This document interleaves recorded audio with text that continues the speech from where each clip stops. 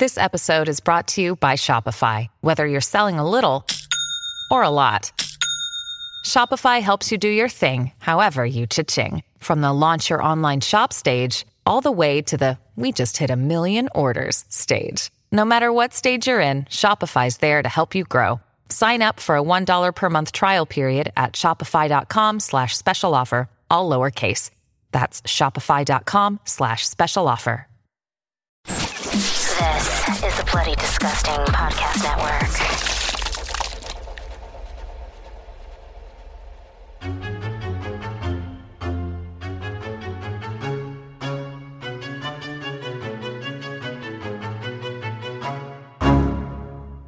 Elsa, open the door, please! Elsa, Jesus Christ, hurry! Please!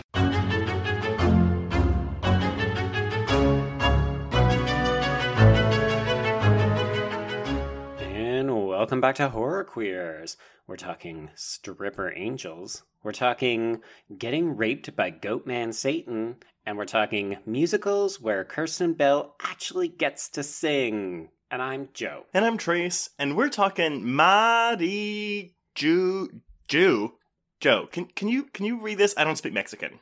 I think what you're trying to pronounce is marijuana.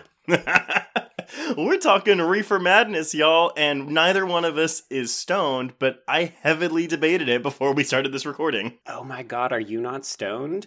I took this film's advice to heart, so I did heroin because apparently it's better than marijuana. Would that it had been mere heroin.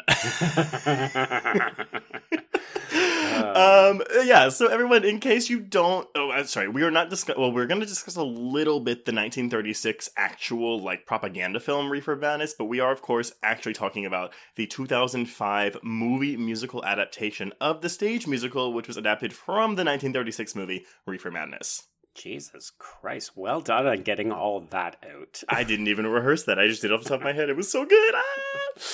Yeah, so, I mean, it's been a while since we've done a musical here, and I'm gonna wager... I don't know. I'm gonna wager that most people haven't seen this movie, so if you haven't seen it, please go see it. Unfortunately, it's nowhere available to stream for free, but you can rent it, I think, on Amazon for $2.99, or... if you want to shell out the cash, you can buy the DVD, because there's no Blu-ray, which comes in a brown plastic case that is scented like brownies. So spectacularly on brand. Alright, full disclosure, y'all, I love this movie. This is a high school theater kid here. I was in high school when this premiered on Showtime back in 2005. This was one of those things that I had in my car playing all the time, and a bunch of us in theater were obsessed with this musical. I can sing everything by heart. I know all the lyrics. I almost know all the words. I know all the little tidbits, little touches. For example, when Anna Gasteyer's doing the stuff and she goes upstairs and she kind of goes, with her shoulder, those little moments like that.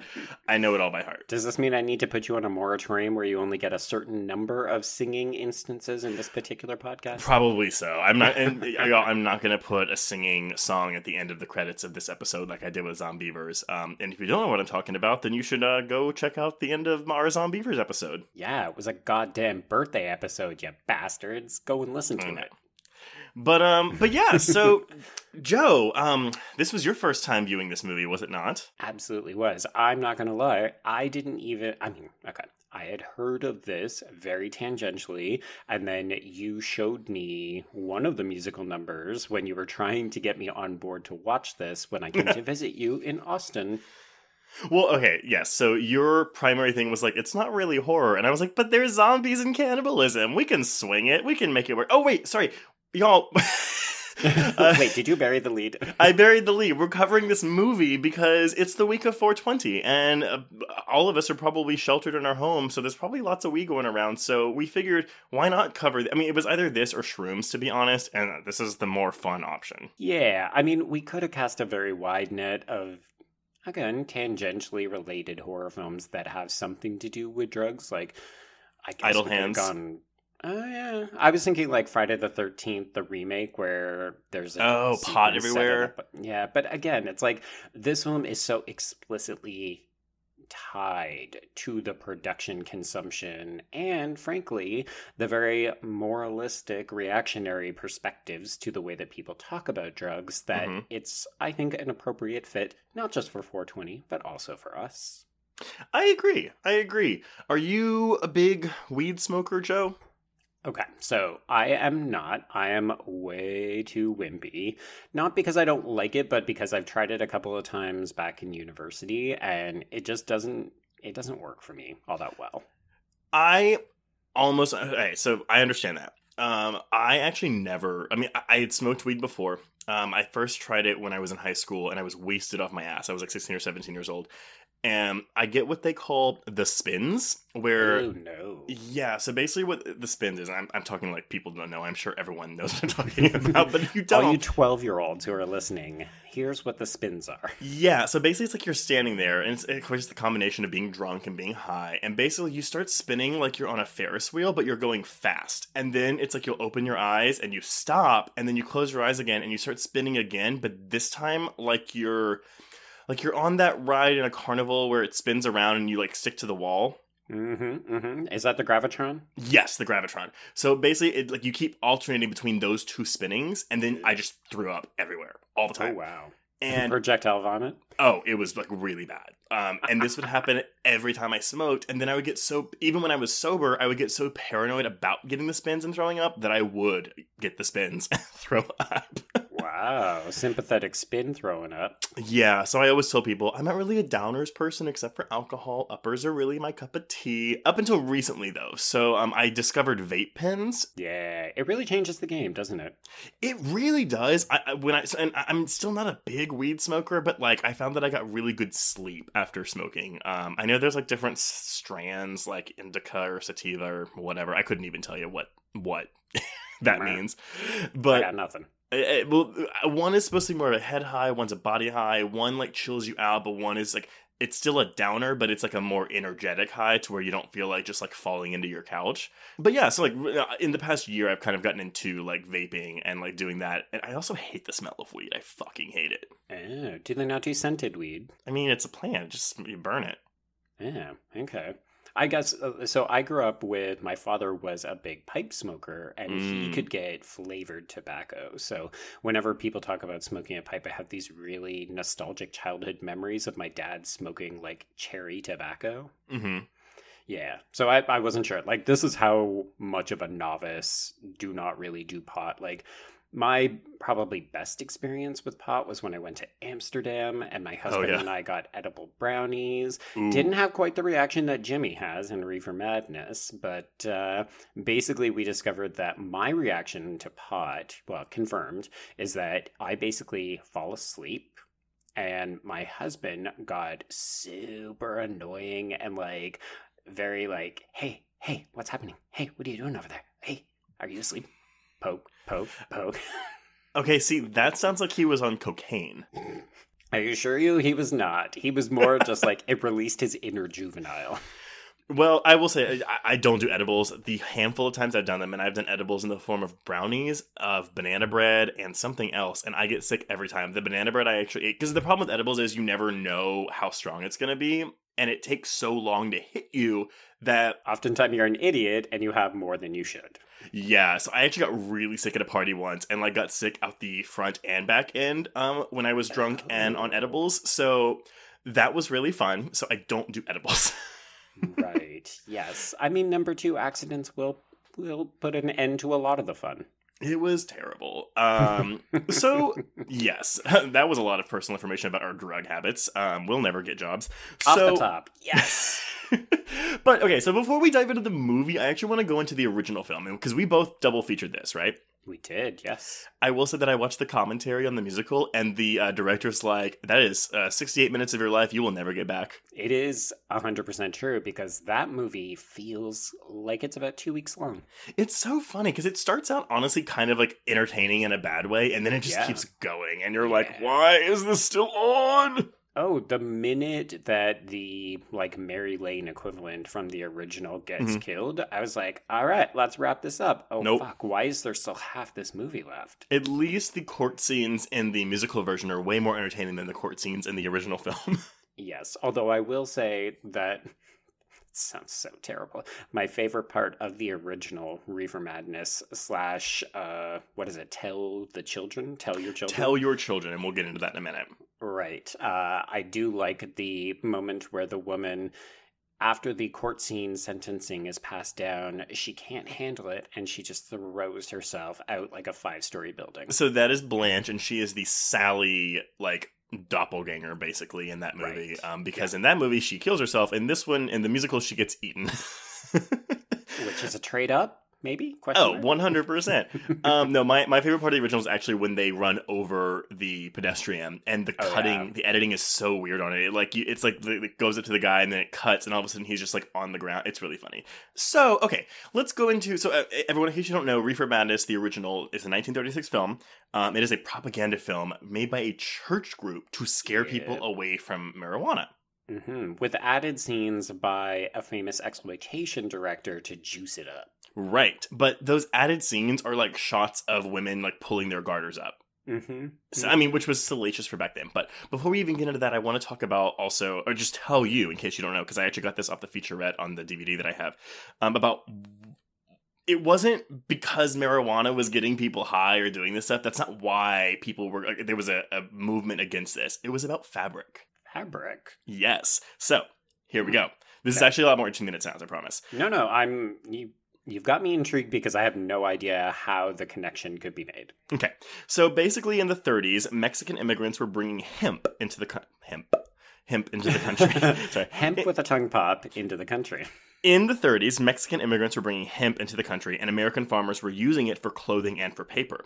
But at the same time, powerful businessmen conspired to protect their turf. These men were William Randolph Hearst, who is a publisher, very, very well known. You all might be familiar with him from your history classes as, being a yellow journalist. There's a famous little movie made about him, or like based on his life. It won a bunch of Oscars. Which one is that? Oh, sorry. And of course now I've completely forgotten it. It's the super famous one with Rosebud. Oh, Citizen Kane. Yeah, Citizen Kane is based on William Randolph Hearst. Gotcha. Well, yeah, so 1 out of every 4 Americans was reading a Hearst paper at the time. He was also the largest owner of timberland and user of newsprint in the country. So, production of hemp threatened his business. Then we have Lamont DuPont, who, the DuPonts were a very famous family. They were about to produce a new fabric called nylon. If hemp fabric became more popular, their profits on nylon would plummet. So, Andrew Mellon, who was Secretary of Treasury and the banker to both Hearst and DuPont, he appointed Harry J. Anslinger, who was his niece's husband, to be the Commissioner of Narcotics, the nation's first drug czar, essentially. Hearst and Anslinger waged a campaign to make hemp synonymous with marijuana, which was at the time legal, and people were buying it and using it, and therefore making marijuana synonymous with murder, minorities, and, you guessed it, madness. So the whole reason that people were going anti-marijuana is because of fucking Hearst papers doing their, turning people crazy because they didn't want nylon to get fucked. So what you're saying is that rich white men have been ruining the country all the way back to the 30s? Yep. And so the hemp industry was shut down by the marijuana, which again was spelled with an H, Tax Act of 1937. Wow. Huh. I know. So it's kind of gay when you think about it. It's all about fabric. Yeah, please note that I had to refrain from making multiple jokes that would have cut off your explanation because you were like talking about Timbaland and I wanted to talk about like Timbaland the rapper, and then you were talking about nylon and I was like, wow, 80s fashion, but yeah. Sure. Nylon didn't really take off till the 80s. I mean, we all know that. Just think we could have been wearing weed fashion in the 80s. Oh my god. I mean, I think it came out later that hemp actually wasn't it wouldn't have been as structurally sound as whatever Hearst was using for paper, which I guess was trees, whatever. Yeah. But either way, it's still really funny to think about. So enter 1936, right before this Tax Act passes. So yes, as you said, this is a Louis J. Gasnier. He directs this film called Reefer Madness, which is financed by a church group. Of course, yeah, it's called Tell Your Children. The film was purchased by producer Dwayne Esper, who recut the film for distribution on the exploitation circuit. It was rediscovered in the early 70s and gained new life as an unintentional satire among advocates of cannabis policy reform. Oh, also with the name, though, here's the funny thing. It was released in 4 territories, originally. So in the South, Reefer Madness was released under the name Tell Your Children. Mm-hmm. West of Denver, Colorado, it was Doped Youth. Okay. New England, it was Reefer Madness. And in Pennsylvania and West Virginia, it was The Burning Question. Ooh, no, that one is too vague. Doesn't work for me at all. The Burning Question is about gonorrhea, clearly. The Burning Genitalia. Does it hurt when you pee? The Burning Question. Always. Always. Oh, you should get that looked at. This milky discharge, I have 2 different colors. Oh my god. Did it go you too know far? what? You should try some reefer. That might help. Honestly, it'll just put you to sleep and then you'll never think about it again. Your body's just going to decompose. Oh god, so grim. So, okay, enter the 90s. So we're flashing forward about 60 years. 1998, writing partners Kevin Murphy and Dan Studney are driving from Oakland to Los Angeles when they come up with the idea of turning Reefer Madness into a musical. By the time they reach LA, they'd already written the first song. That is some good work ethic. Like I don't understand that. You know, like not just this particular scenario. I don't understand music writing. I don't understand how people do it. Music and lyrics, it's so foreign to me because I don't have that kind of a brain. So yeah. I don't understand how people do it. No, I mean, so you're going to hear me talk about Smash a little bit later on in this episode. Mm-hmm. But whenever I watched that fucking train wreck, I was constantly just like, this show, I think, is making it look quite a bit easier because it just kind of looks like, oh, yeah, we get into a room and we just sit down and immediately produce a smash #1 hit. Oh, thinking, yeah. I don't think it works that easily. But then also, maybe it does because these 2 guys literally came up with a musical and wrote the first number on a car ride. Well, that's the thing. And this musical was a hit. So basically, they finished the script. They approached director Andy Fickman, who at the time was known for mostly theater work. Since Mr. Fickman has gone on to direct such classic films as She's the Man, which is the only... It's actually pretty good. Yeah, it's not bad. You Again, which I like, but I know you don't. I fucking hate that movie. Ooh. It's not a good movie, but I really, really like it. Paul Blart Mall Cop 2, for which he was nominated for a Razzie for Worst Director. And this year's Playing with Fire, the firefighter movie with John Cena and I think Keegan-Michael Key. But the funny thing to me is he's also directed every single episode of the 2 seasons of Kevin Can Wait, the Kevin James CBS sitcom that lasted for 2 seasons. So, like, what kind of dirt must Kevin James have on you? I mean, they must have had a really good time making Paul Blart. Like, is that dead hooker in a trunk kind of blackmail? Because that is a big... Well, actually, I joke, but the money for directing, like, all of the episodes of a sitcom is probably pretty good. Like, it's a guaranteed income. And it's CBS, and so it's all those old rich white people. Oh my god. They're trying to get my hemp paper suppressed. They're forcing famed director Andy Fickman to direct all of Kevin Can Wait. They're giving Kevin James a platform for multiple years. Yeah. So this musical opens in a small Equity Waiver Theater in Los Angeles for what the producers thought might be a 2-week run. Instead, it played to packed houses for over a year and a half, captivating audiences and critics alike, winning 20 theater awards and breaking records. Wow. It took on like kind of a Rocky Horror life in which people kept coming back in costumes and shouting out lines. I mean, it was one of those productions. I mean, let's be honest. So, folks, if you have not actually watched the movie and you're just listening to us, you're probably thinking, this is all a little bit crazy. But honestly, the music and lyrics in this movie are very catchy and they're incredibly smart. Oh, 100%. It goes very hard. And so I think if you watch this, you're either going to really, really be into it or you're going to be annoyed the fuck by it.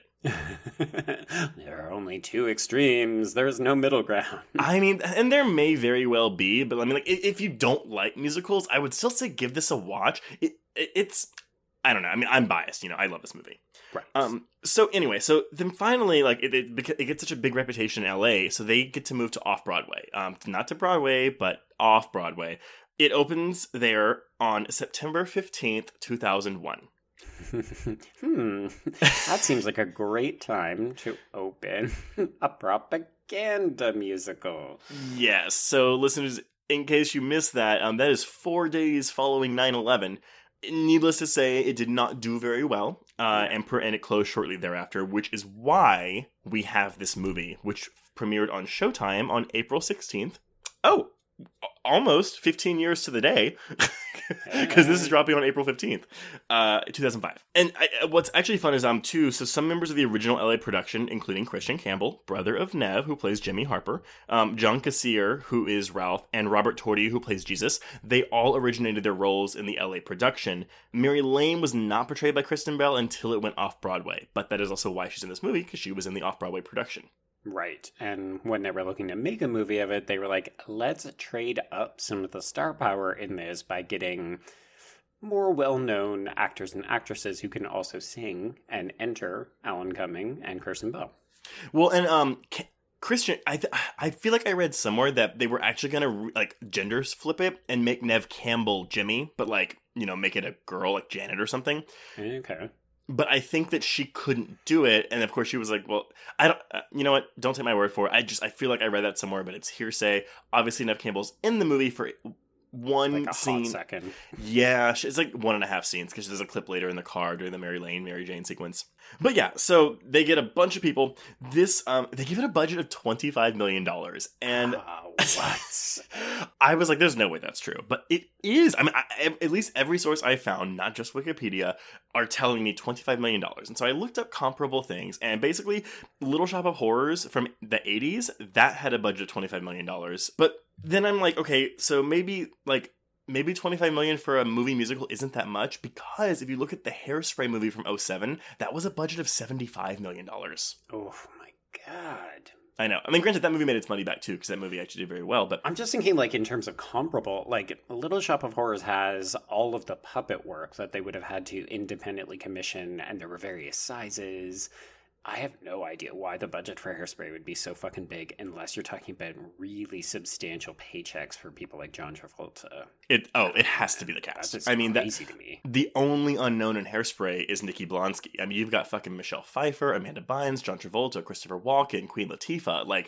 That movie's star-studded. And granted, I bet you a good chunk of the budget for this, well, actually no, because Steven Weber, I think the biggest name in this movie is probably Nev Campbell and Steven Weber, maybe Anna Gasteyer, who was big on SNL at the time, but... Yeah, I think she's a bigger star now than she would have been in 2005. Well, yeah, because... but this is after Mean Girls, too. I forget, because Mean Girls was 2004. Right. But still, it's not, star power, you know? No. And they obviously cast people who could actually deliver on these roles. It's not like they cherry-picked an actor who is terrible so that they would have the name brand recognition. I think what shocks me the most about the budget, though, is that it was a Showtime movie. Yeah, it didn't go theatrical. It aired on fucking Showtime. I do wonder, though, because, okay, so it premiered at Sundance, actually, in January of 2005. And it didn't win any awards, but it was there. It also screened in competition at the 2005 Deauville, that's Deauville Film Festival. And it won the Premier Audience Award there. And then just opens on Showtime April 16th, 2005. I can't imagine this was ever meant to go to theaters, right? I mean, the production is such that I could imagine it going to theaters, but when you say it aired on Showtime, I'm also not surprised. It also, it is officially rated by the MPAA. It has an R rating. So, I mean, I don't know if Showtime had already secured distribution rights, or if it was already... No, actually, sorry. It was always a Showtime project, because a lot of the interior sets were L-word sets. Well, yeah, because this was shot in Vancouver. Mm-hmm. Yeah. So, the reception at the time was fairly positive. I remember the only reason I heard about it was because I read about it in Entertainment Weekly, where they gave it an A-. But we're looking at a 71% on Rotten Tomatoes based on 7 reviews, a Letterboxd score of 7 out of 10. And yeah, I mean, for the most part, people enjoy this movie. I mean, I can understand why. I don't think I have anything else on backstory. So, do we want to just dive in? Yeah, I think so. Let's go. Okay, so feel free to correct me if I get anything wrong, because I know that this is more your area. We'll cover Don't Look Now one day. Folks, if you don't get that reference, go back and listen to the Patreon episode of our... What is it, our flawless 5-star horror films? Look, basically, I just mean that this is a me movie that I had to fight tooth and nail to get this included in our fucking programming. So Joe can do something else that I don't want to do. And I'm still waiting for that opportunity because on this schedule, there's no fucking me choices. I know. Hey, you know what though? I lost a really good one for next month because of coronavirus, and we have to delay it. So this is true. I'm really upset about that because I was really excited about making you watch that particular movie. You know what? It will be on the schedule one day. Everything will come back around. Folks, we will get through this. One day! One day more. Yeah. Okay.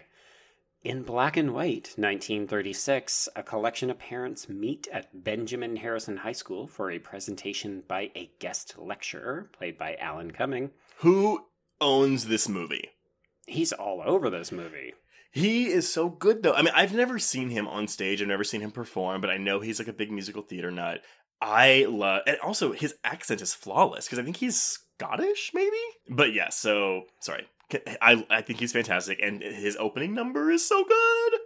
Yeah, I mean, I don't think it hurts that, like, he did a lot of the roles for, like, the MC in Cabaret. Right, oh yeah, I think he won a Tony for playing the MC. Is that the character's name? Yeah, I think it's just called MC. Okay. But yeah, I mean, he's good at being the person who kind of ushers you into things and offers you exposition in a really easy, accessible way. And this also mirrors the bracketing device of the original film, in which it's a man just telling people, whereas in this one, he's showing the parents a film. He's showing them Reefer Madness in the film. I love it. I do think there are a few too many cutbacks, like cutaways back to this room, and it like disturbs the flow of the film, but it's fine. I agree with that statement to the effect that I cut out a lot of mentions of them. So if there's jokes that happen in what I'm calling the present day Black and White, feel free to interject if you remember them, because most of the time I just negate them. Fun fact. Oh, really? I'm surprised that the Asian joke isn't probably. Oh, maybe it is on your list. I don't know. It is in there somewhere. But the woman who does the Mari Ju, she is the woman who gets decapitated by the elevator in Final Destination 2. Oh, right. Yeah. Canadian actress Linda Boyd. Mm-hmm. Oh, yeah. I mean, this movie is packed with Canadians, all the way down to the chorus girls who are secretly Canadian strippers. I mean, honestly, we might as well just call it Canadian Horror Queers, because I feel like every movie we cover has so many Canadian connections to it. This is true. And it's basically my secret tentacles are all about trying to educate you, but also to take over the listenership and be like, hey, Canada exists, and also everything you like is secretly ours. Don't be talking about your tentacle. I'll always talk about my tentacle. Actually, one thing before we get too deep into this, again, if folks have not checked this out before listening and they maybe plan to, you should know that this is one of those movies that is patently offensive to everyone. So if you're going to put on like your PC police and try to watch this, you are not going to have a very good time. There are lots of racist jokes in this movie. There's a gay joke. There's a couple really of gay jokes. It's But the movie itself is also very gay, and obviously, I hope if you watch this, you don't think that the movie is actually supporting any of the views posited by any characters in this film, because it's 100% not. No, and I mean that's where most of the comedy lies, right? Is that it's so outrageous and it's presenting it as a moralistic argument, like we need to be afraid of cannabis, and it's basically saying everything else is way more fucked up than a kid's doing a little bit of drugs. Oh, just wait till we get to the section on jazz music hypnotizing white women, because it's so good. I'm talking about that black voodoo that slows down time. Yeah. Allows them to sneak in unnecessary grace notes, and the woman just And like, doesn't she feel up her tits? Yes, she fucking like exposes her bra and like just rubs all over herself. Oh my god, yes. So good. Okay. So in this opening number, Alan Cumming, as the lecturer, sings about the dangers of Reefer Madness, which will turn your children into hooligans and whores. And this is, of course, our big horror set piece, because it is a zombie fantasy. Mm-hmm. I do actually, so we haven't talked about the choreography. I fucking love the choreography in this movie. I think it's fantastic. Not choreographed by Paula Abdul, but the God damn it. choreography is done by Marianne Kellogg. She was nominated for an Emmy, but she did not win. But it is important to note that Paula Abdul did do the choreography for the off-Broadway production. And she got that gig because she had revamped the orgy sequence in the LA version. Paula Abdul, man, she knows them orgies. I know. But yes, of course, the lyrics here are fantastic. It's let's see, creeping like a communist, it's knocking at our doors, turning all our children into hooligans and whores, and it plays off of that a lot. It's stealthy as a socialist, deadly as the Democrats that empty out our stores. It's so fun. And really, this opening number, as most opening sequences of regular film should do, it's really setting the tone, and it's giving you a hint of like, okay, if you're not enjoying this is maybe not a production for you. And it's pretty violent. We also get a great, I'm going to say it's a Nightmare on Elm Street homage when Linda Boyd gets pulled through the wall. It's very much reminiscent of when Nancy's mother's pulled through the glass, like, partition of the door at the end of that movie. But yeah, it's basically just zombies coming in, attacking all these fucking people, because Alan Cumming is telling them, if you let your kids smoke reefer, they're going to turn into zombies. Yep, so everybody gets murdered, but then of course we dial it back a little bit so that we can watch this production. It's a film called Tell Your Children, which is, in a nice inversion, the film that they watch is colorized, and this is an alarmist exploitation movie about the perils of marijuana. So, in this film, we're introduced to Jimmy Harper, played by Christian Campbell. No, we love him, right? I mean, he's super adorable. He's basically Dimple, the human being. Mm-hmm. Apparently, as of 2014, he was still portraying this role. I believe it. He looks exactly the same. He's been portraying a teenager for like 16 years. Yeah, and of course, I'm going to put this out there. I think to a certain generation of queer men, Christian Campbell is like up there because we all saw Trick, which is about a young queer boy just desperately trying to get laid in the big city. It's got Tori Spelling as his best friend who won't shut the fuck up. And he's literally just trying to have sex with this hot go-go boy. And it is like kind of seminal for a lot of people. Okay, I have never heard of that, but it was mentioned on the audio commentary, and I was like, I'll look that up later, so thank you for that. I've never seen it. It's very delightful. It's nothing that's going to rock anybody's world if they've seen other gay films, but right. It's one of the better ones, I would say, because it's actually just kind of sweet and romantic and cute. Gotcha. And I was trying to do that like Alexis from Schitt's Creek. You're not really nailing the inflection, but you're close. If you could have seen my lips and mannerisms, though. Oh, I bet. You're like, hey, well, shit, I can't show you. No, I know. God, fuck this podcast. I just, because it's like the T-Rex hands a little bit, where she's like, okay. Mm-hmm. Yeah, and a certain amount of duck lip and head tilts, yes. Yes, exactly. This is why we're pivoting to videos. And squinty eyes. Yes. Yes. Okay, so we're introduced to Jimmy, and we're also introduced to Mary Lane, who's played by Kirsten Bell, and this is like peak Veronica Mars for her, so this would have been during the second season of Veronica Mars, and this is the only reason that I know this movie exists, is because the advertising very much centered on the dominatrix number that she's in. Right. So I was very much like, oh my god, Veronica Mars doing something like this, it's so salacious, I have to know. And she is bubbly Mary Lane, and she's perfection. I mean, they're both very quintessentially. It's kind of funny that the film is meant to mock a 1936 film when really the way that the production unfolds is far more 1950s suburbia kind of thing. Mm-hmm. Yeah. I also want to point out... Oh, sorry, go on. No, I was saying, even like the 5 and 9 number screams 1950s. Mm-hmm. Mm-hmm. It's very like Riverdale. Yes, but better. Only good, yeah. Yeah. I also should point out that this is Kirsten Bell reuniting with Alan Cumming after Burlesque, baby. Well, before Burlesque, but before yes. Burlesque. I'm just saying, that was the reference off the top that I made, because you and I have a disagreement about the quality of Burlesque. I fucking love it. There was a table at my wedding dedicated to Burlesque. That's how important the film is to me. Wait.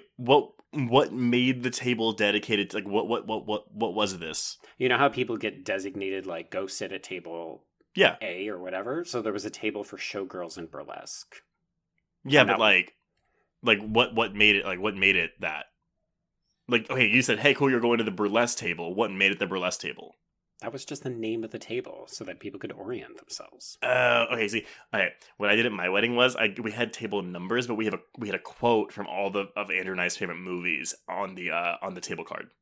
Okay. Yeah, we just eschewed flowers and instead had film reels. Oh, I like that. That's really cute. Oh my god, we should have a wedding episode one day where we just talk about our weddings and no one will listen to it. Exactly. But all this to say, so I fucking love burlesque, but I hate the fact that in a musical that Kirsten Bell co-stars in, she doesn't get to fucking sing, and it drives me insane every time I watch it. Well, hey, I'll move past this fast. My problem with burlesque is it has too much shit going on that crowds the good stuff, like Kristen Bell as a fucking villain who gets to do nothing in this movie. Nope. Like, and comes the to romance with Kim. Yeah, the romance with Kim Gang, that is stupid. Everything, Eric Dane can be removed from that movie and it would be fine. Like, I have something. You know what? Maybe that's a Patreon episode one day. Maybe, yes, because it's a horror movie. It'll just be me screaming, air rights, air rights, air rights! People, you know you want it. Support us on Patreon. Mm-hmm. Anyway, so Jimmy and Mary Lane are a pair of courting teenagers, and they liken themselves to Romeo and Juliet. Don't you love how they can't say Romeo and Juliet, they have to say Romeo and Juliet. It was so good of you to teach me Romeo and Juliet, Jimmy. And they're such geniuses that they think that it's a romance because they haven't read the ending. So they hope to end up like Romeo and Juliet. But we should start at the prologue. I was drinking. Everything, Kristen. Again, you're right. Both of them are great. They're both at the really good kooky stuff, and so that way, when they actually do both get to go nuts on Reefer, it makes it even more, all the more entertaining. And again, you're watching this in 2005. You really only know Kristen Bell either from Veronica Mars or from her brief appearance in Pootie Tang. Ugh. Must we? Maybe. I'm just gonna move past that like somebody dodging a bullet. That's okay. But I actually do like the Romeo and Juliet song. I think it gets off to a weird start because she says something, she cues him, and then Christian Campbell does this thing with his arms where he's just like da da da da da. But then it gets fine. Yeah, this is one of those things where people who don't love musicals, you'll be like, oh, a musical number, because it just kind of feels like it's interjecting on the film proper. But then once they actually get singing and dancing, and even like when it switches into period costumes for Romeo and Juliet, that's when it actually starts to feel like, oh, okay, this is a bit more organic, and you settle into a rhythm. But the humor comes into this too, especially because William Shakespeare is their officiant at their wedding. Yes. And I love that they're talking about how, they're gonna like Romeo and Juliet's they're gonna live happily ever after, and you just see him going no. Which of course will play a part later in the film. Yeah. Oh, spoiler alert. Honestly, the first time I saw this, I didn't know that Mary Lane died, and so when she did, I was really upset. Yeah. Well, and it's not like she dies in the climax or anything. She No. kind of dies like 2/3 of the way through the film. Yep. It's an hour and 6 minutes into this movie. Yeah. Good times. All right, so let's cut over to a flop house where we're introduced to our bad guy, Jack, who is played by Steven Weber. And he wakes up May, played by Anna Gasteyer, who in turn is my MVP. Ahead. I know you. Yeah. She's my MVP. I love Amy Spanger as Sally, but I think that Anna Gasteyer is probably the best part of this film. I think the production might be inclined to agree with you because it feels like they gave May a juicier part. Maybe. I mean, her songs are like they're all the from the musical. So like they didn't give her anything extra to do. Right. No, I think like the character itself has been given more importance in the narrative compared to like the original source material film. Oh, yeah. But also, it I don't know. There's something about the way Anna Gasteyer kind of commands the screen that I can't help but wonder if they were like, let's focus the camera on her more. In the commentary, the Fickman said, like, this is when, as a director, you learn to let actors do their thing, because she would just do so many extra things that just made May very May. And I'm not talking like big improv-y moments. I'm just talking like little like ticks and body things. Yes. Well, and I think that's one of the things that people who are coming from a more improv-based background are going to be able to give you, right? Like, oh, do you want me to do it 28 different ways? And I've already done 27 of them because I'm that fast. Mm-hmm. Like, that's Anna Gasteyer for you. For sure. And of course, continue. So we're introduced to Jack and her. Yes, it's just a weird, funny sequence where he wakes up May, and then May wakes up Sally, who, as you mentioned, is played by Amy Spanger, and she looks like a dead ringer to Megan Hilty from Smash. So I spent the entire movie being like, oh, cool, that girl from Smash is in there. And it's so weird because I think because Spanger has done film work before, but she's primarily a stage actress.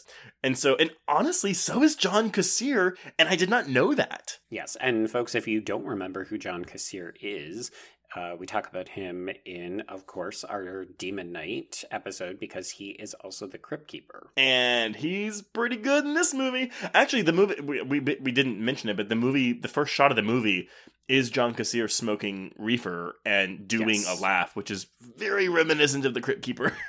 Yeah, it's a little unnerving, I'm not going to lie. Mm-hmm. So Sally wakes up and we very quickly learn that she is a clumsy, absent mother whose catchphrase is damn blank, as in whatever she runs into. So damn wall, damn stairs, damn sink. Damn body. Yeah, she's definitely, I think, the secret MVP player. And she's great. I was shocked to learn that this is actually her feature debut. See, and she wasn't. It would make sense to me if she was in the original cast somewhere, but she wasn't. So yeah, they just found her, I guess. But see, though, I think she was doing theater for. Maybe they came across her when they were doing the off-Broadway production, and they made friends. I don't know, but yes, no. I mean, no one in this movie is bad. I want to make that very clear. When I say that Gasteyer is the MVP, I just mean that she's my favorite part of the film. Right, yeah. I mean, she gets a lot of the good numbers, too. But yeah, Sally is as your Blanche doppelganger or whatever. Oh, she's so funny. And when we get to her baby later... Oh my god. Yeah. Okay, so Jack is more or less getting up so that he can go and recruit kids from the Five and Dime because this is their source of income. So he leaves May to lament about the relationship, which includes, so this is the song that you mentioned earlier, and in this song she includes things like, he cares, he buys me lingerie, and it all builds to a crescendo where she opens up the window and screams out, when Jack rapes me. And I'm not even doing it justice because I guffawed and nearly fell off the couch when it happened. Is it not like a great fucking... Okay, so sorry, I'm gonna try it. I want you to try it so badly. Okay, so it's I know the one line. It's like, though the fun sometimes escapes me when Jack gets stoned and rapes me, and then it just cuts to outside and everyone just stops what they're doing and looks at her. Yeah, because of course the street is filled with people. There's somebody walking their dog, somebody trimming their hedges, because this is meant to be 1950s Americana. And she's just like, oh, right. She has so many good moments like that. And some of her, I'll get to that, because some of her line deliveries are just fucking, it's so bizarre. It's a great character. It's a great showpiece for Anna Gasteyer. I'm glad to know the rape joke worked for you. I mean, who doesn't love a good rape joke? Me. But yeah, so there's a lot of wife beater humor in this movie. There's a lot of wife beating humor in this. It's yeah. It's great. It's not PC. Okay, so this is the only time I'm going to mention it. So we jump back to this real world black and white version where Alan Cumming is telling these people, and at this point he delivers the line that we mentioned off the top, which is that the "were it mere heroin" line, which I think it's my favorite line in the entire film.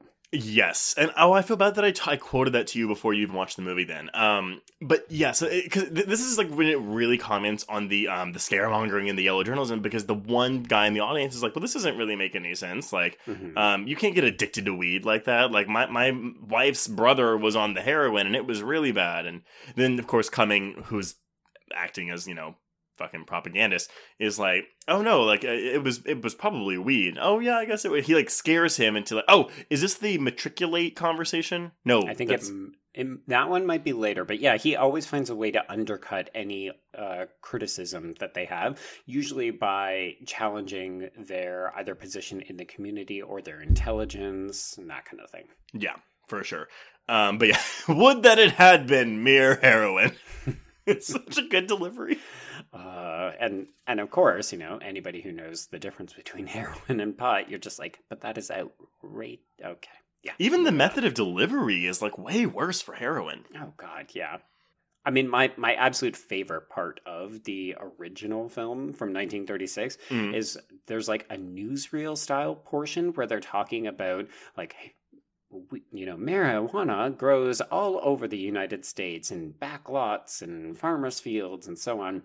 Right. And then it literally shows them picking, crunching it up, rolling it into a cigarette, and you're just like, you're literally showing kids how to do this. That's the thing. If you were to give me heroin, I'd be like, okay, so I put it on a spoon and I light a lighter under it, and then I think it turns into liquid, and then I have to get a needle and fucking suck it up from the spoon and then stick it in my vein. It's just a lot of work. Very intricate. Yeah, I think that's how you do it. I mean, what movies have taught me is that that's how you do heroin.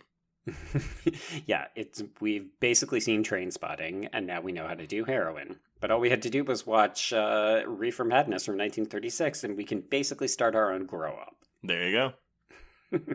So let's cut to the Five and Dime, where it is revealed that President Roosevelt is coming. So there's going to be a dance contest, and once again, this is very Grease-like. You mean the labor-appeasing Supreme Court packing Bolshevik? Mm-hmm. That's the one. Yes, the very one. I love this sequence. It really serves. I was gonna say it serves no purpose. It's to get Jack and Jimmy together. I love the Nev Campbell cameo. I love the Nev Campbell cameo. Go with it. The Nev cameo. So apparently, first of all, the tango was one take. They did not do more than one take. Wow. It was all done in one shot. I mean, sorry, not one shot, but there's obviously a camera set up. But it was all one. Because in case you didn't know, Nev Campbell is a classically trained dancer. Mm-hmm. She was in, I want to say, a Robert Altman film called The Company, which is about a ballet dancer. Correct. Yeah. Yeah. But yeah, so apparently though, because I always wonder, when they're filming musicals, how, like, if they're really singing or if they're mouthing it and they ADR over it later. Right. I guess there is some form of music because in the commentary they mentioned that when Mary Lane has to go over to Jimmy and talk about like the plan about the 4-H club and Roosevelt coming into town. She actually has a earpiece in her ear keeping tempo, like doing the bum bum bum like a metronome, so she can keep in tune while she's speaking. God, I can't even speak in sentences on this podcast, and the idea of somebody having an earpiece so that they can keep tempo while delivering their lines of dialogue. I think that's why. And I get people that don't like musicals. I understand it. And this will be my one soapbox moment. But if you don't like musicals, and it's because you're like, well, why are they singing everything? If the Buffy musical has taught you anything, it's just that people are singing their inner thoughts. So when you're watching a musical, pretend like they're not singing and just listen to what they're singing and pretend like they're saying it and it's dialogue and you're done. Right. Yeah. I mean, I was very confused recently to find out that not everybody apparently has like an internal monologue, and that I guess means that they also don't have their own theme music, which is very confusing to me because I am the star of my own show, and everywhere I go, it is a fucking musical. Like, I am Zoe's Extraordinary Playlist 24/7. Okay, so basically this whole sequence, the point of it, it's quite a lengthy sequence. It's a nice show-stopping dance moment, which is nice in your musical. But the whole purpose, as you suggested, is to get Jack and Jimmy together. So Jack recruits Jimmy to say, hey, do you want to come with me? And Jimmy's like, no, I got to learn how to dance. And then Jack does this tango number, which proves to Jimmy, oh, okay, I should go with this guy so that I can impress Mary Lane. Don't you love this tango, though? I do love the tango. I love it also when musicals have, like, they use lighting to change the mood as well. So, like, there's the whole group of them doing the big dance, and it's impressive, and it's, it's full of energy and je ne sais quoi. And then all of a sudden it's like the lighting shifts like they're actually in a separate musical, and then we get this sultry red light tango. Yeah. And then when he puts her on the bar and then she slides and they kiss, and it's this one shot where he kisses her, he comes up, he straightens his tie, and then the lighting switches again, and we're back into the world of the movie. That to me is kind of synonymous with the way that musical as fantasy, like that's very much the musical is actually in these characters' heads. Like that number didn't actually happen, but it's what they were all thinking, and it gets represented to us as the audience. Well, and I think too, and maybe you have a different opinion on this because I know you weren't as high on this film as I was, as I am. But no, because a common critique of movie adaptations of musicals or plays is that it feels too stagey. It feels like they didn't expand it enough, you know? I think that applies more so to plays than it does to musicals. I think so, yeah. But this movie to me does feel like a stage musical just filmed. Oh yeah, like I could imagine this airing on Fox, like here's our soundstage and we're going to run the camera from this part to this part, and like, okay, we need to get from the Five and Dime back over to Mary Lane's house, and it's... But yeah, to me, that's not, with this particular film, not, like, it's not a con for me. I don't think it's an issue. No, well, because of how over the top the whole thing is, I think it actually works to its advantage. Well, that and the staginess of it is actually, I think, superseded by the extravagance of a lot of the musical numbers. Like, some of these get really fucking big, which is where you kind of see that $25 million on display. Oh, yeah, when those strippers come in a minute. I mean, strippers don't come for cheap, man. No, not at all. So Jack brings Jimmy back to the flop house, which in an amusing moment is completely cleared out of all of these reefers at a moment's notice so that it can appear to like be a welcoming house and not a creepy drug joint. There's like a bra hanging out of a potted plant. It's really funny. Well, and particularly when you compare this to the 1936 film, which looks like a regular house, like it almost plays like a bordello in the 1936 film. Like it's run by this affluent woman who only wears nightgowns and just day drinks in the kitchen all the time. I wanted Anna Gasteyer's wardrobe constantly. Even that purple dress, which is at the end of the movie, which is clearly just a dress with like some fucking like white Michaels decor Flowers, super glued onto it. Like I wanted it so bad. Well, I know who you're going as for Halloween. Oh my god, May. Yes. May. So the only people who are left in this flop house are Sally and Ralph. So we mentioned John Kassir before, and he is revealed to be a perpetually high former college student. So he wears a leather jacket or a leather sweater all the time. And it's actually because in the original film it actually is someone who looks like they are in college, but they tell you, oh, he's a dropout. Whereas in this one it's fucking John Kassir. It's like this 45-year-old man.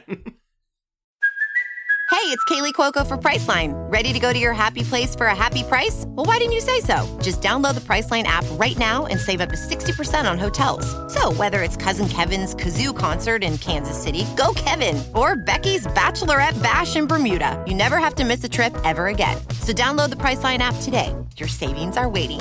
Go to your happy place for a happy price. Go to your happy price, Priceline.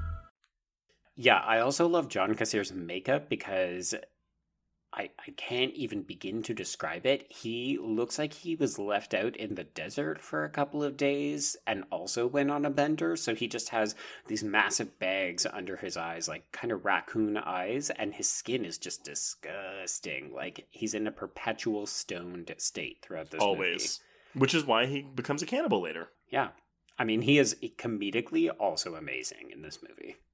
Oh, yes, absolutely. I mean, everyone in this movie is like all in. Yeah, everybody is at 11 about 98% of the time, and they're all in. Mm-hmm. So May, upon seeing Jimmy, protests that he is too young, and she and Jack get into a slap fight that ends... I mean, it's a visual gag because you see her hit him, and then he hits her, And then we kind of cut away as Jimmy is mingling with Sally and she's setting her baby on fire on the stove. And then we come back and we just see that May is literally sitting through a glass coffee table where Jack has clearly punched her and she has fallen. And she just kind of gets up and like dusts broken glass off of herself.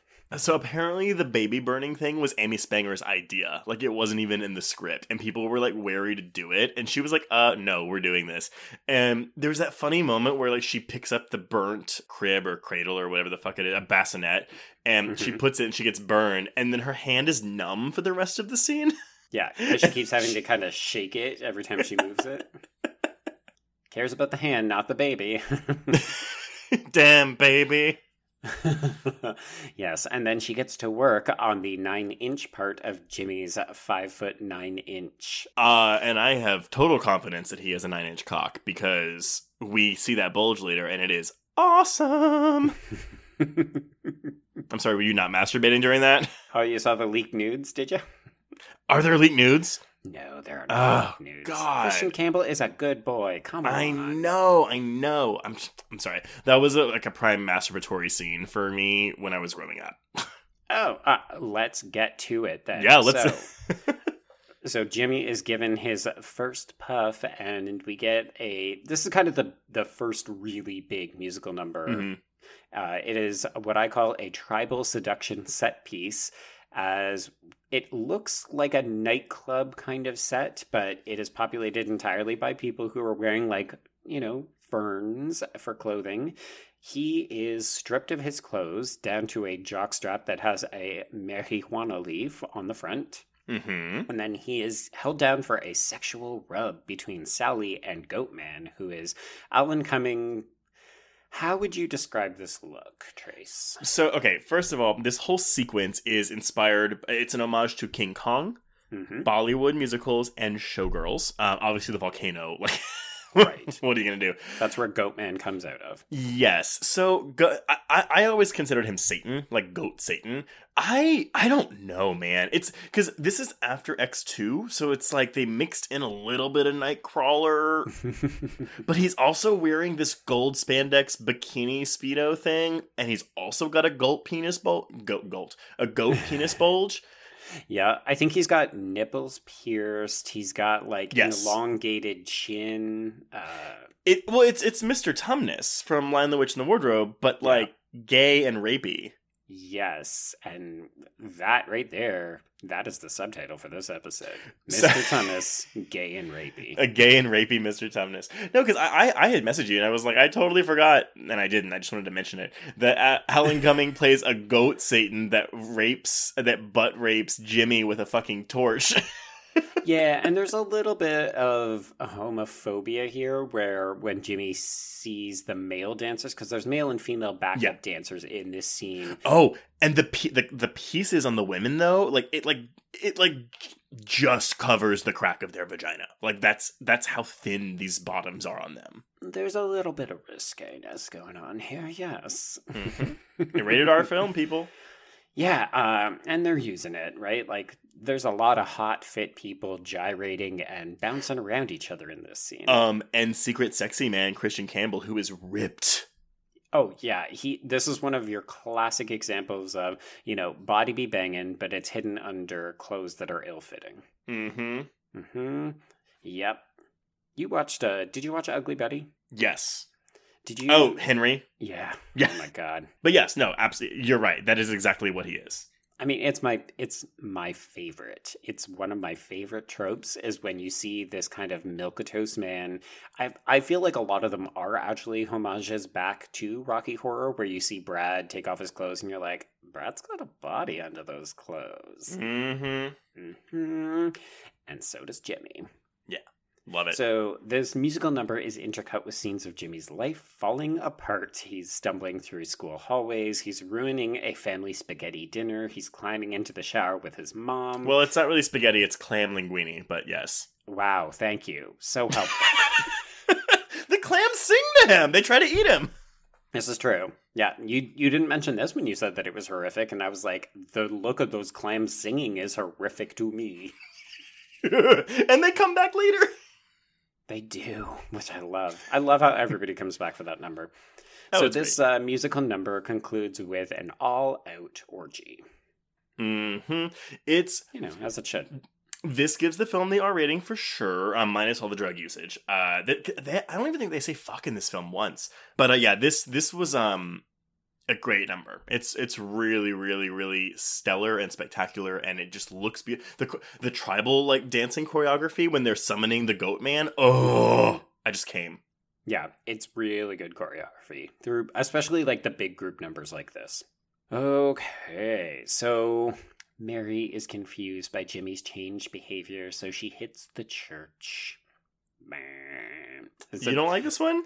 I don't mind it, but it feels so low energy after what we just saw that you're kind of like, oh, okay, I guess it's the film coming down a little bit. You know what? No, I'll accept that, because this actually used to be one of my least favorite songs, just because I was like, oh, it's so fucking boring. But she's so endearing in it, and again, we get that fucking great line of how the wafers won't transubstantiate.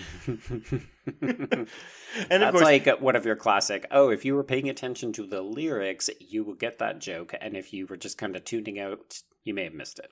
Yeah, but I mean, it's also the first time. I mean, we get to hear Kristen Bell sing in Romeo and Juliet, but this is her one and only solo number of the film. And yeah, it's good. It puts her soprano to use. I would say it's because she goes pretty high when she goes pew. I mean, you're asking the wrong person, man. Well, alto's lower, soprano's higher, but I think that she actually is an alto. But I think in this she song, hits a soprano note. I think yes, I think so. Okay. Also, I hate the word pew. Like, I hate it. Pew, pew, pew. Don't be bringing in Star Wars to this fucking stoner party. Hello, did you not see Fanboy? She was in that. She was motherfucking Dude, Princess I didn't Leia. see that, but I've always wanted to. But it's like not great, right? It's mildly amusing if you know your Star Wars bullshit. Okay, that's all I need. No, because that was also around this time, so it's one of those ones I would have watched anything with Kristen Bell. Oh, right. Yeah, that would have been right around this time. Because when you were going through her filmography, I was like, no, she was in some shit movie. Yeah. Ding, ding, ding. There we go. Okay. So also happening at this church is Jimmy and Ralph robbing it. They come to rob the donation box, and I think this was my other issue with the Mary Lane number is that it's bracketed by these two really high energy big numbers. So Jimmy is transported to Club Celestia, whose MC is Joan of Arc. In like chainmail bra. Yeah, hey man, there is some fetish work going on with some of these outfits, and this is a prime example. The stranger from the manger. And this is Spanger again, right? No, it's someone else. Oh, is it? Oh, okay. Different actress. Because there's so many roles in this movie that are multiple, like, actors playing multiple roles. The only time, so Spanger, Kassir, and Weber, they only play dual roles in the finale. Okay, yeah, that makes sense. Okay, so we've got sexy Joan of Arc. She's the MC, and she introduces the musical star, who is, of course, Sexy Jesus, played by Robert Torti. And he delivers a chest-bearing rendition of Listen to Jesus, Jimmy, with a troupe of sexy Vancouver stripper angels. So, which I think were the same. They should be the same, yeah. It's same as the orgy, but one of the angels, and I don't know if you're going to get this reference, but it is actually, one of the angels is played by Alex Johnson, who is Canadian and known for being on Instant Star, this TV show that was also the So Weird after Fee left, but she's also the girl that gets hit in the head with the nail gun in Final Destination 3. Wow. My God, there's so much Final Destination all over this, because Final Destination is also so Canadian. It really... I just rewatched 3 for the first time in like years, and I was like, whew, Canada. Yeah. Remember that time I convinced you that Mary Elizabeth Winstead was a Canadian and you totally bought it? You were wrong. No, you didn't fucking know that. Oh, I was bluffing my way through it, and you were like, oh my God, is she? Is she? And then you had to look it up, and then you were like, no, she's not. So, okay, this number is something else. It's so amazing, though, right? Like, it is so blasphemous. It is, well, actually, not really, because it's Jesus being, like, the voice of good. I wouldn't say, I think the blasphemous part is the way that everyone is clothed, because it, again, looks very showgirlsian. Mm-hmm. But no, the lyrics themselves are quite... It's the same set as the orgy. Yeah, you can tell. Yeah. Is it $25 million? Y'all couldn't afford a second set? Not when you gotta redo it in gold and white. There are a couple in this, though, like the lyrics. Again, a lot of good rhyming. I love the, don't let Reefer kick your keister. I'm the poster boy for Easter. Ugh. Such a groaner. No. Listen to Jesus, Jimmy. All the cherubs say you gotta. Listen to Jesus, Jimmy. Trust the man with the stigmata. Okay, that's a little blasphemous. I do like the part where he climbs through everybody's, like, it's that classic poster look where you're only seeing people from the waist down and they've got their legs spread, and then the person's, like, crawling through them like military style. Yeah. And you also have, it's all women angels and then the 2 male angels. Yeah, it's hard for men to get them wings. So Jimmy is basically offered a deal with Jesus, like, hey, come back to the good side. And Jimmy tells Jesus that he has a new God now. So he rebuffs Jesus. Which makes Satan spit out his water. And back in the quote-unquote real world, May at this point is saying, Jimmy, you need to get the fuck out of here. But it's a little bit too late because we learn at this point that Sally has sold her baby to a cannibal Asian stereotype. And she and Jimmy go out for a drive, and at this point they hit and kill a man.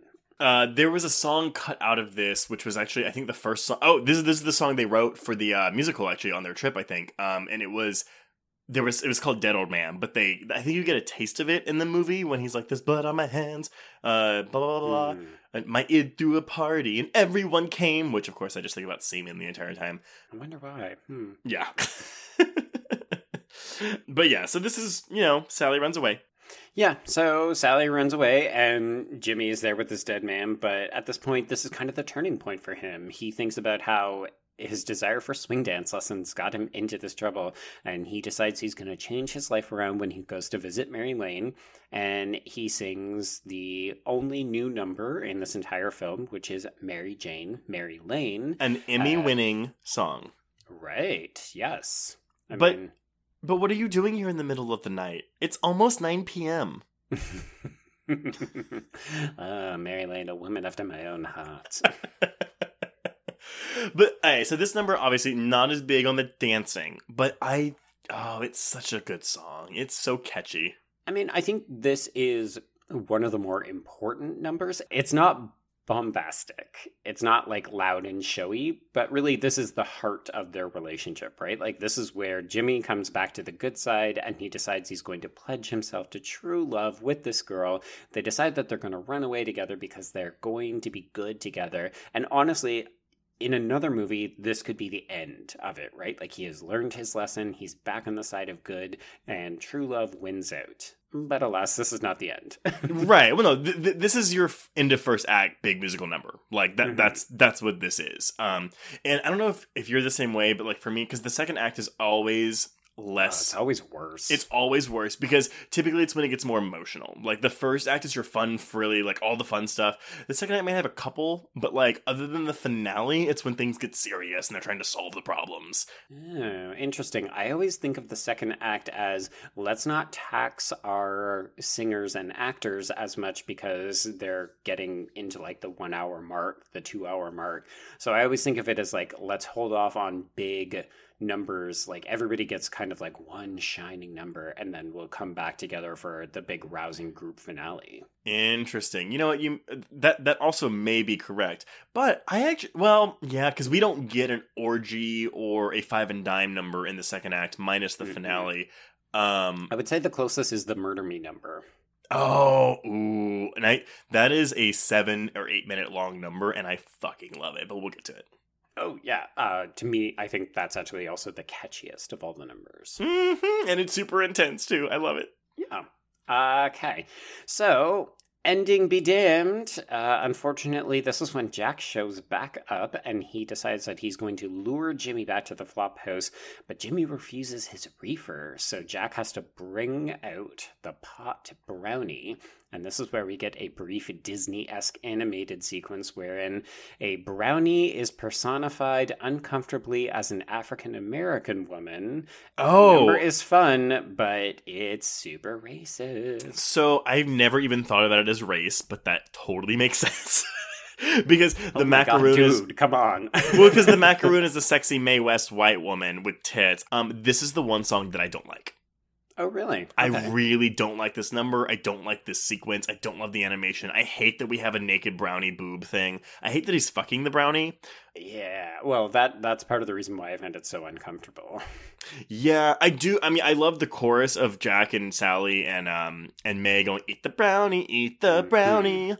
That's cool. But yeah, something about this doesn't work for me. I do love that before we go to the cartoon, the brownie is covered in green. Like, it looks like it's just a cube of dirt covered in moss. Yeah, like, hey, just in case you couldn't figure it out, this is not just a brownie. It might as well just be marijuana in a square. And it hits him really fast, and as we discussed at the beginning of the episode, it takes longer to hit you when you eat it. Wait, Trace, are you suggesting that this movie is not representative of the truth? It is not realistic. I am shocked, sir. Also, I would like to highlight the fact that I said representative. So you are stoned. You know what? We can just... Wait, look. Yeah, go get your weed. Edit out around the stoned periods. Go get the weed that I know you have somewhere in your apartment, and I'll go do mine, and we'll just re-record this episode and see which one's better. Oh my god. I'm so happy that we've never had to re-record an episode. I mean, these jokes are bad enough the first time. Can you imagine trying to replicate them a second time? No. Anyway, okay, so we get the stupid cartoon out of the way. Right. So Jimmy is firmly back under the influence. He's taken back to the house, and at this point, Jack takes Jimmy's ring off of him as payment. But Mary Lane has followed Jimmy back to the house, and she tries to sneak in, but she unfortunately falls immediately under Ralph's spell because he appeals to her desire to date a fraternity boy and wear Parisian clothes. It's all the rage with the college girls in Paris. Paris? And then she like fluffs her hair as if it does anything. This is like quintessential Kirsten Bell right here. Oh, 100%. It's so good. And then, of course, she pivots on a motherfucking dime. So the way that people smoke in this film is also very hilarious. So she has two hands smoking. They're taking massive puffs. They do not hold the smoke in their mouths for any period of time. They just immediately exhale it. Her eyes are rolling like in opposite directions. It's really bizarre. It's a great physical performance considering it's a small scale kind of joke. Right. And at this point, we get the revelation that the weed unleashes her inner dominatrix. And this fucking number... Oh, well, actually, no, it's a good reversal, though, because in the original film, Ralph tries to rape Mary when he gives her weed, and then she gets shot. In this one, she rapes him. Yeah. Yeah, he is trying to avoid her immediately when he realizes what he's gotten himself into, and she is smacking him around. She is ripping away the chaps to reveal his ass. I'll tie you up with phone cord. We'll play with the whips and nipple clips and candle wax. And then she rapes him with a ball. Oh, and there's all those strippers in the background, and they're like butts out, just like dancing on the chains. There's a lot of nudity again. Let's just say that this is, of course, one of those moments that Brian turns around from his computer and just goes, "What are you watching again?" Okay, but he could have... Okay, this seems like it'd be right at Brian's alley. Of not knowing Brian whatsoever, it seems like one of the few films we cover that he would moderately enjoy. Oh, yeah. He thought it was hysterical because, of course, I had just watched the original, which he was like, "This is the stupidest thing I've ever seen." And I was like, well, wait until we get to the Kirsten Bell stuff. So yeah, then she brands him, and then he literally has a line where he's like, "Help! This crazy tomato's raping me!" And then she brands his ass with M and S, which, of course, Mary Sunshine, M-S. Nope, not a reason for that. I mean, Mary Sunshine could be a reference to Chicago. Oh, maybe. That's maybe a stretch as well. I don't know. But, okay, so what... And this was in all the trailers for this movie, but so basically the song ends, and she throws him on the ground and straddles him, and then starts humping him in reverse cowgirl position. Yep. And she's like, and then he struggles, and she goes, "Shut up, bitch," and elbows him in the face. And then keeps humping him. Oh, so good. Down and up and down again. I mean, I get that it's not as effective probably if you don't love Kristen Bell as much as I do, but it's so fucking funny. The physical comedy here is on point. Well, and you have to envision, like, again, if you have not seen the film, you have to imagine her looking like motherfucking American apple pie. Her hair is blonde as fuck in ringlets. Yep. And, like, I think 2 ponytail kind of on the side bits. It's just it's almost like a Shirley Temple like or like a... Yeah, like Baby Jane. Mm-hmm. Yeah. Yeah, so imagine that perverted by Reefer. Yeah. Oh, yeah, and of course, this is the matriculate cut back to the black and white, and he's like, one puff and the girl goes crazy. Wait. Did we also forget that Sally gave up her baby, or is that later? No, we talked about it. It's right before they hit the pedestrian. Oh, shit. Okay, sorry. My bad. Oh, P.S. though, the actor playing the Chinese man who was going to eat the baby couldn't get his lines right, so he was ADR'd by John Kassir. Ew, that's even more uncomfortable. Right?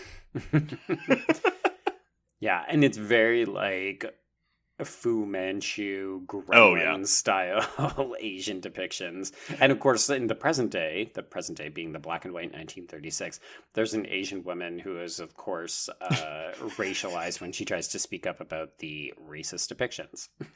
And everyone looks at her and she gets on her seat. So I come to that because whenever this guy speaks stuff about, oh, this isn't realistic that Mary Sunshine's going like this, and he makes fun of him for not going to college, and then the Asian woman's the one laughing the loudest, going, ho, ho, ho, pointing at him.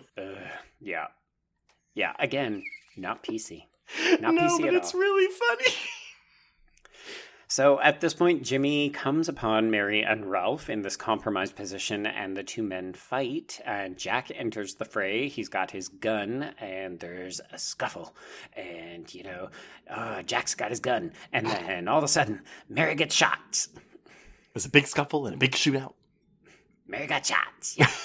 Now, I will confess, the first time I saw this, I was not expecting that, and I was very upset when she dies. I mean, I can totally see it, because you're thinking, well, that's our female lead.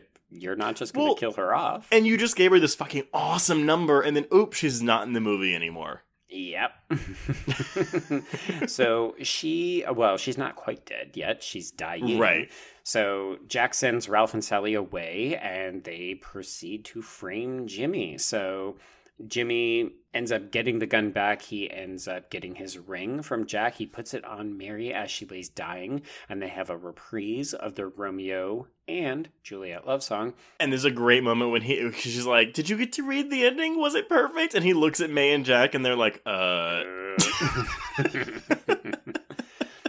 Yeah, and my limited musical theater background allowed me to get the cue that this reprise. This reprise sounds a little bit like A Little Fall of Rain from Les Mis. I've never seen Les Mis, so I will take your word on that. Well, look at me, one-upping you. Fuck you. It just looks so boring. Oh, no, it's really good. Okay. I was raised on it and Phantom, so... I mean, I like Phantom. I would say Les Mis is much better than Phantom, but that's also just because I don't like Andrew Lloyd Webber. Yeah, I was going to say, it's not Andrew Lloyd Webber, which is, I get it. Yeah. But from what I've heard of the music of Les Mis, I prefer the music of Phantom. Yeah, Les Mis isn't quite as catchy, although I would say it has more significant and memorable numbers in the grand scheme of musical theater history. All right, that's fair. But really, don't watch the movie, go see the musical. Oh, well. That movie is garbaggio shit. I heard it was fine. I mean, your designation of fine does not speak volumes. That's true. So the cops burst in, and they they basically arrest Jimmy, and May is the one who could change everything. Yes, so this is one of my line deliveries for May. It's like, so she basically, Jack is framing Jimmy, and she has this, Anna Gasteyer has this line where she's like, "Don't you get it? He's planning to frame you!" It's, I don't even know what it is. And so Jimmy realizes it, and he has the gun, and he's gonna shoot Jack, and then you have Anna Gasteyer behind him, like, oh yeah, making shoot him.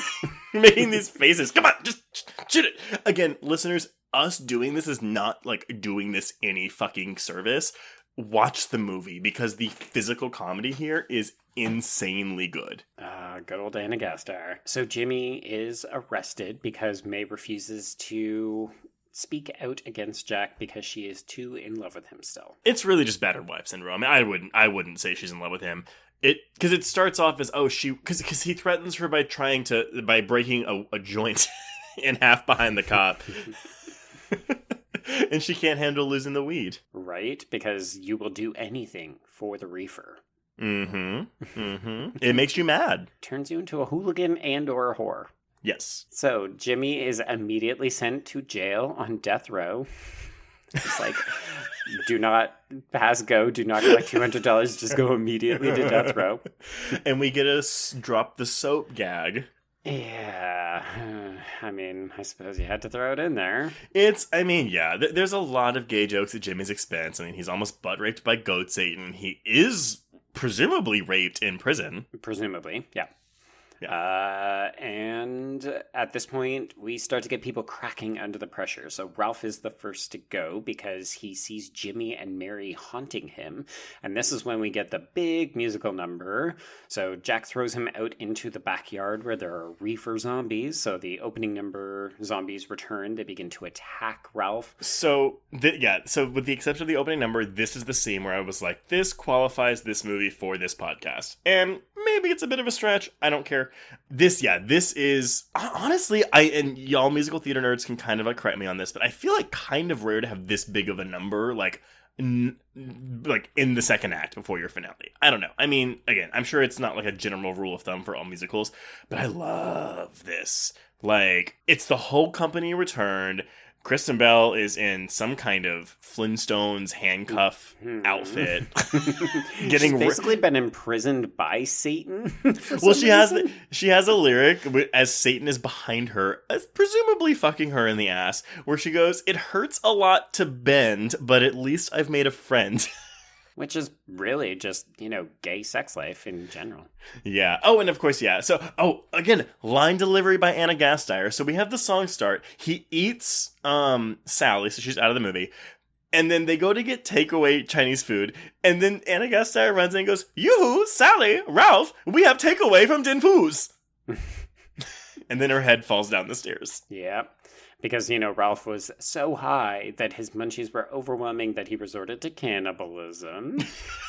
As you do. The effects are pretty, not good. They're very intentionally bad. But honestly, the mold of Sally's head doesn't look half bad.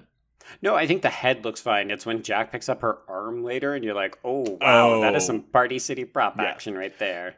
But they get really demented because Ralph not only makes out with the head, but then when Jack calls him out for being on a brand new Persian rug, he rubs the head's neck wound all over the rug. Fuck your rug. The satire of this film is so on point for me, and that it's combined with an R-rated drug musical is just like the cherry on top. And so, but this number is phenomenal. And almost everyone gets a chance to sing. Yeah, it's a good company number. I mean, it's obviously the biggest showcase that John Kassir gets. And he fucking runs with it. But it's nice because it brings back all of these dead characters for another go. You also, you might not have noticed this, but the part, Ralph gets shot a bunch, and then he gets thrown out the window and is impaled on the scarecrow stalk beam thing. Yep. Jack walks outside. May, she steps through the broken glass very elegantly, pushing her tits out. And there's a part where she sees all the zombies are coming in, and Kristen Bell is handcuffed, and she's doing this crazy shit with her tongue. It is the most crazy eyes face as she's almost licking her eyes with her tongue. It is nuts. Okay. So what you're saying is Dax Shepard is a lucky man. Yeah, his butthole is probably very well attended to. Oh my God, that is America's sweetheart you were talking about. I don't know, How man. I dare listen to you, Dax Shepard's sir. podcast, and I listen to her on it too, and I bet you they have some great sex. Oh, I bet you they are fucking filthy. All the time. She is talking to kids about literacy and lunch dates and stuff during the day, and then they are having like that S&M kinky sex from earlier in this movie all night. It's so funny because people, when you talk about like Hollywood couples that have like really made it, they've been married for 13 years. Like, Very odd to me. they are a very like a good couple. It's kind of nuts. Yeah, it's them. It's Sarah Michelle Gellar and Freddie Prinze Jr. Like the people who just don't really do public shit and get into trouble. Exactly. But that is not this movie. Nope. We got the conclusion of this number, which I also love how this number builds. You know, you have that great moment in the end where it's like, now I see them, Jack, and they all want their childhoods back. And of course, this is May's turn, so she feels bad now. Basically, this is her breakdown, so she's very upset about all the lives that they've ruined. Yeah. And she wants her emancipation, so she wants it from Jack, and she wants it from drugs, so she beats him to death with a garden hoe and rips out his heart. It's so over the top, and of course, this is her reprise of the stuff. And yeah, it is gory. I think the heart's still beating, maybe, when she pulls it out. It might be. This was, to me, more shocking than Mary Lane getting murdered. Yeah. If only because I mean, this is quite a departure from the original film. Yeah. So I wasn't expecting her to randomly just murder someone, and I wasn't expecting it to be quite so bloody, because she ends up covered in blood. I almost wish she was wearing a white dress instead, though. I mean, it looks fine on the purple because it's like a royal purple. But yeah. I mean, for the rest of this movie, she is covered in blood. Yep. Okay, so she wraps the heart in newspaper, and at this point she happens to see the headline of this newspaper, which is that President Roosevelt, who is Alan Cumming in yet another role, is visiting, and she runs out into the street, which is exactly when his motorcade is passing. Oh, wait, I have a horror connection too. The Secret Service agent that punches her in the face, who she then proceeds to headbutt in the balls, Right. is played by Ken Kirzinger, who played Jason in Freddy vs. Jason. Oh, right, Canadian Jason. Mm-hmm. Also, I know we glossed over it, but when she fucking folds that newspaper over the heart, and she like taps her finger like, president in town, 6 o'clock. She looks at the clock and it's 6 o'clock, and then she taps her finger back at the text that says 6 o'clock. How fortuitous. I should leave the house. Mr. President, please! Yeah, so she throws herself in front of this motorcade. She manages to hail him down, and of course he listens to this random woman covered in blood. They immediately go to the jailhouse, and he offers a presidential pardon before Jimmy is electrocuted in the electric chair. So, okay, are you familiar with Annie? Oh dear, don't do this to me. Okay, so just a heads up, but you got the reference, right? Okay, so in case I haven't referenced it, I think I've referenced it once. I fucking hate Annie. It sucks. Annie It's is a terrible musical. It's like one of my least, like, it's my most hated film, maybe of all time. Mm-hmm. So I Wait, watched like it, the original, the 80s one? Yeah. Okay, got it. So I watched it a bunch as a kid, and I basically repressed everything about it. So no, I did not catch the connection. So just a heads up, Roosevelt is a character in Annie. He has his own song. So that's why whenever he's like, you know, a little orphan girl once told me that the sun would come out tomorrow. Right. Her adopted father was a powerful billionaire, so I suppressed the urge to laugh in her face. It's so funny. And there's a weird cutaway too where like Jimmy says something and she's like, with our president here, and it just cuts to Alan Cumming and he's going, oh, ho, ho. It's so bizarre. And then yeah, so he's saved and we have this tell him the truth number. This is our last big, I mean, this is arguably the biggest of all of the numbers in the movie. everybody comes back, but they're playing different roles. Yes. So we have Amy Spanger, Sally, is playing Lady Liberty, a sexy Lady Liberty. Ralph is Uncle Sam, and Jack is George Washington. I mean, you should know, you're a fucking American. Come on. The way it goes into the song, though, because so it's Anna Gasteyer, and she's going, the tragic victim of drug abuse. It just like it's so funny. My favorite part was how Christian Campbell wants to join in on the number, but he's still in trapped in the chair, and he can't move his arms or his head until someone releases him. How about when they start doing a dance with Roosevelt in the wheelchair and they call him lame? Dear. Again, reminding me a little bit of Rocky Horror, where you've got the professor doing like high kicks in the final scene. Yeah, so basically we've got this giant musical number. Everything is good. The day has been saved. Never mind all of the multiple dead people. But this jailhouse mob, they walk back to the flop house where Jimmy hacks down the pot plants and then he lights them on fire, which at this point prompts the devil to disappear into ash. Like, did he kill Satan? Yep. And it sends Mary Lane to Club Celestia as an angel. There's a part, too, where she's like, he's like, please wait for me, Julia. And she's like, okay. He talks about all the different ways that he might die, and she's super happy about it because it'll mean they're together. One day I'll get cancer or hit by a train.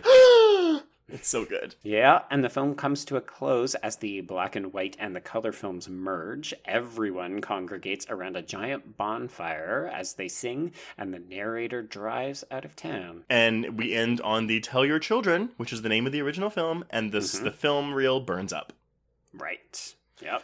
And then, of course, we get a reprise over the credits of the whole cast singing the title track, Reefer Madness. Reefer Madness, Reefer Madness. I have heard all of these songs so many fucking times, it's not even funny. So, yeah, Joe, what did you think of Reefer Madness? Well, I thought it was a really serious deconstruction of the drug problems that are happening in America and the plight of the black man being arrested unfairly 4 to 6 times more likely than white people and being sent to prison. And, I feel like the film really represents the fact that the U.S. is heading into basically the disavowalment of legal punishment for... Wait, what are we talking about? I'm going to stop you. I think you're going on way too long.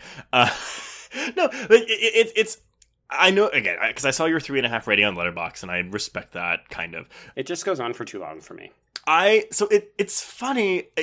It's 100 minutes. And, I mean, again, you're talking 16 musical numbers. It's a lot.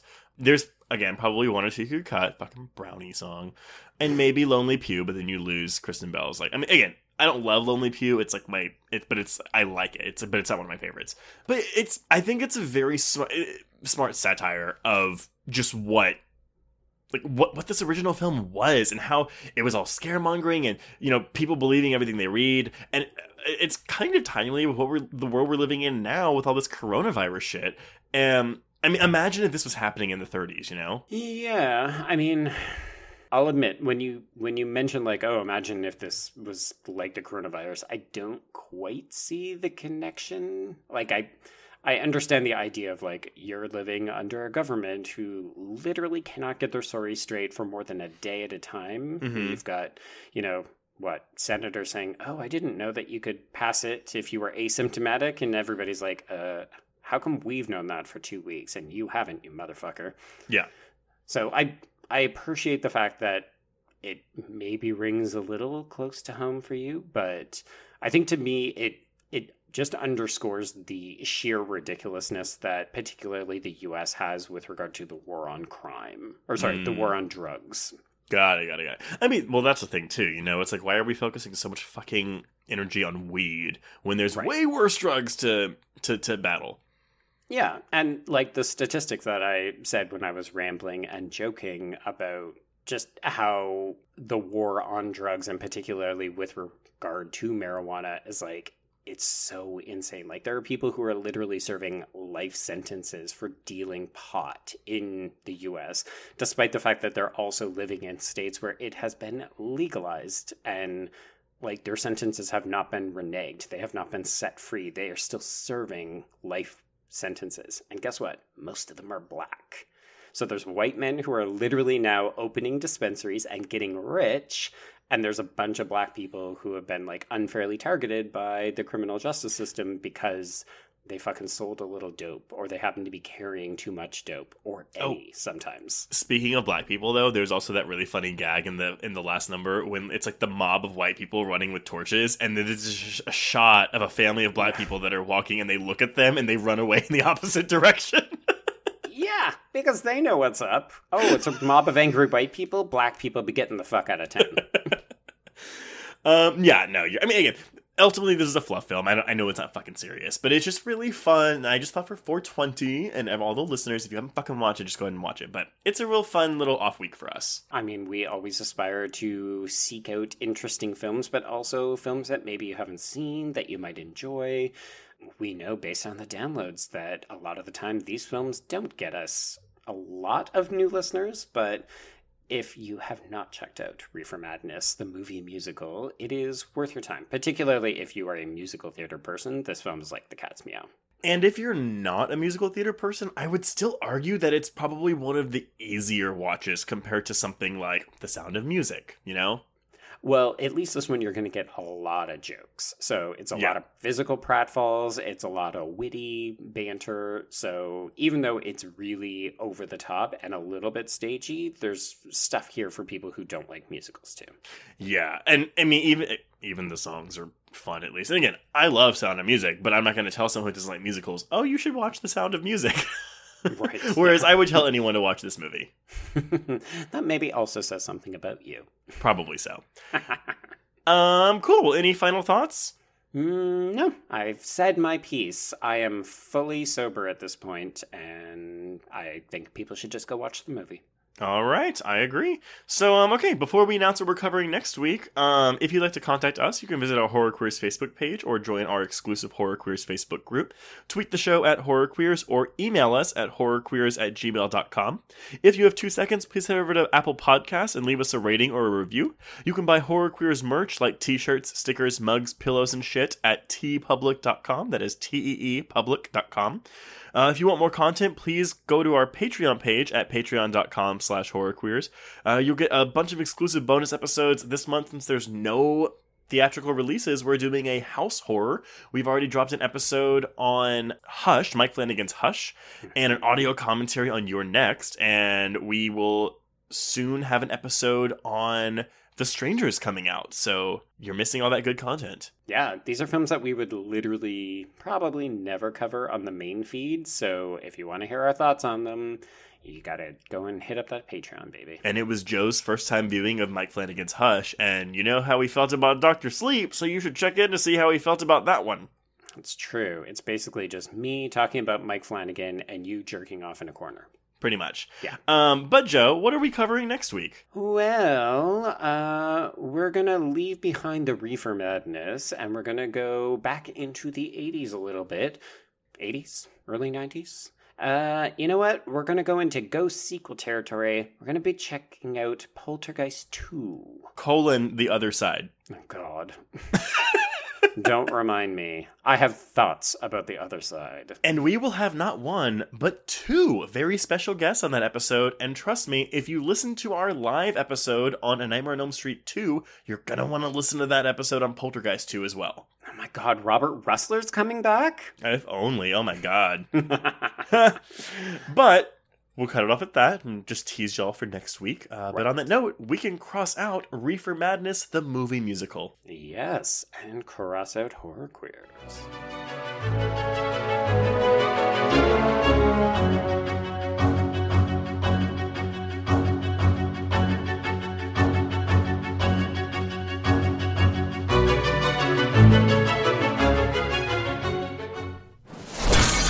Bloody Disgusting Podcast Network, home of creepy, disturbing, and terrifying creepypastas, SCP archives, weekly full cast storytelling, horror queers, genre commentary from an LGBTQ perspective, and the Boo Crew. For horror-centric interviews, listen free wherever you stream audio and at bloodydisgusting.com/podcasts.